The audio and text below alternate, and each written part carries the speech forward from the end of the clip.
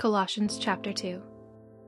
For I desire to have you know how greatly I struggle for you, and for those at Laodicea, and for as many as have not seen my face in the flesh, that their hearts may be comforted, they being knit together in love, and gaining all riches of the full assurance of understanding, that they may know the mystery of God, both of the Father and of Christ, in whom all the treasures of wisdom and knowledge are hidden.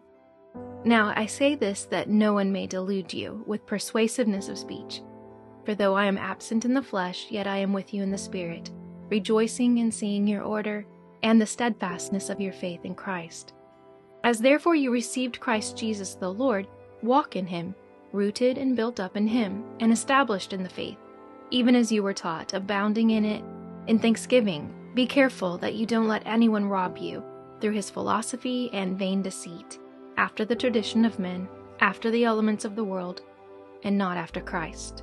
For in him all the fullness of the deity dwells bodily, and in him you were made full, who is the head of all principality and power.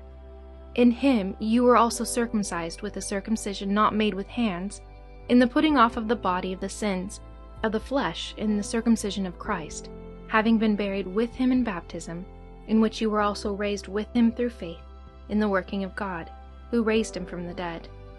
You were dead through your trespasses and the uncircumcision of your flesh. He made you alive together with him, having forgiven us all our trespasses, wiping out the handwriting and ordinances which was against us. He has taken it out of the way, nailing it to the cross. Having stripped the principalities and the powers, he made a show of them openly, triumphing over them in it. Let no one therefore judge you in eating, or in drinking, or with respect to a feast day, or a new moon, or a Sabbath day, which are a shadow of the things to come, but the body is Christ's. Let no one rob you of your price by self-abasement and worshipping of the angels, dwelling in the things which he has not seen, vainly puffed up by his fleshly mind, and not holding firmly to the head, from whom all the body, being supplied and knit together through the joints and ligaments, grows with God's growth. If you died with Christ from the elements of the world, why, as though living in the world, do you subject yourself to ordinances? Don't handle, nor taste, nor touch, all of which perish with use, according to the precepts and the doctrines of men. These things indeed appear like wisdom in self-imposed worship, humility, and severity to the body, but they aren't of any value against the real indulgences of the flesh.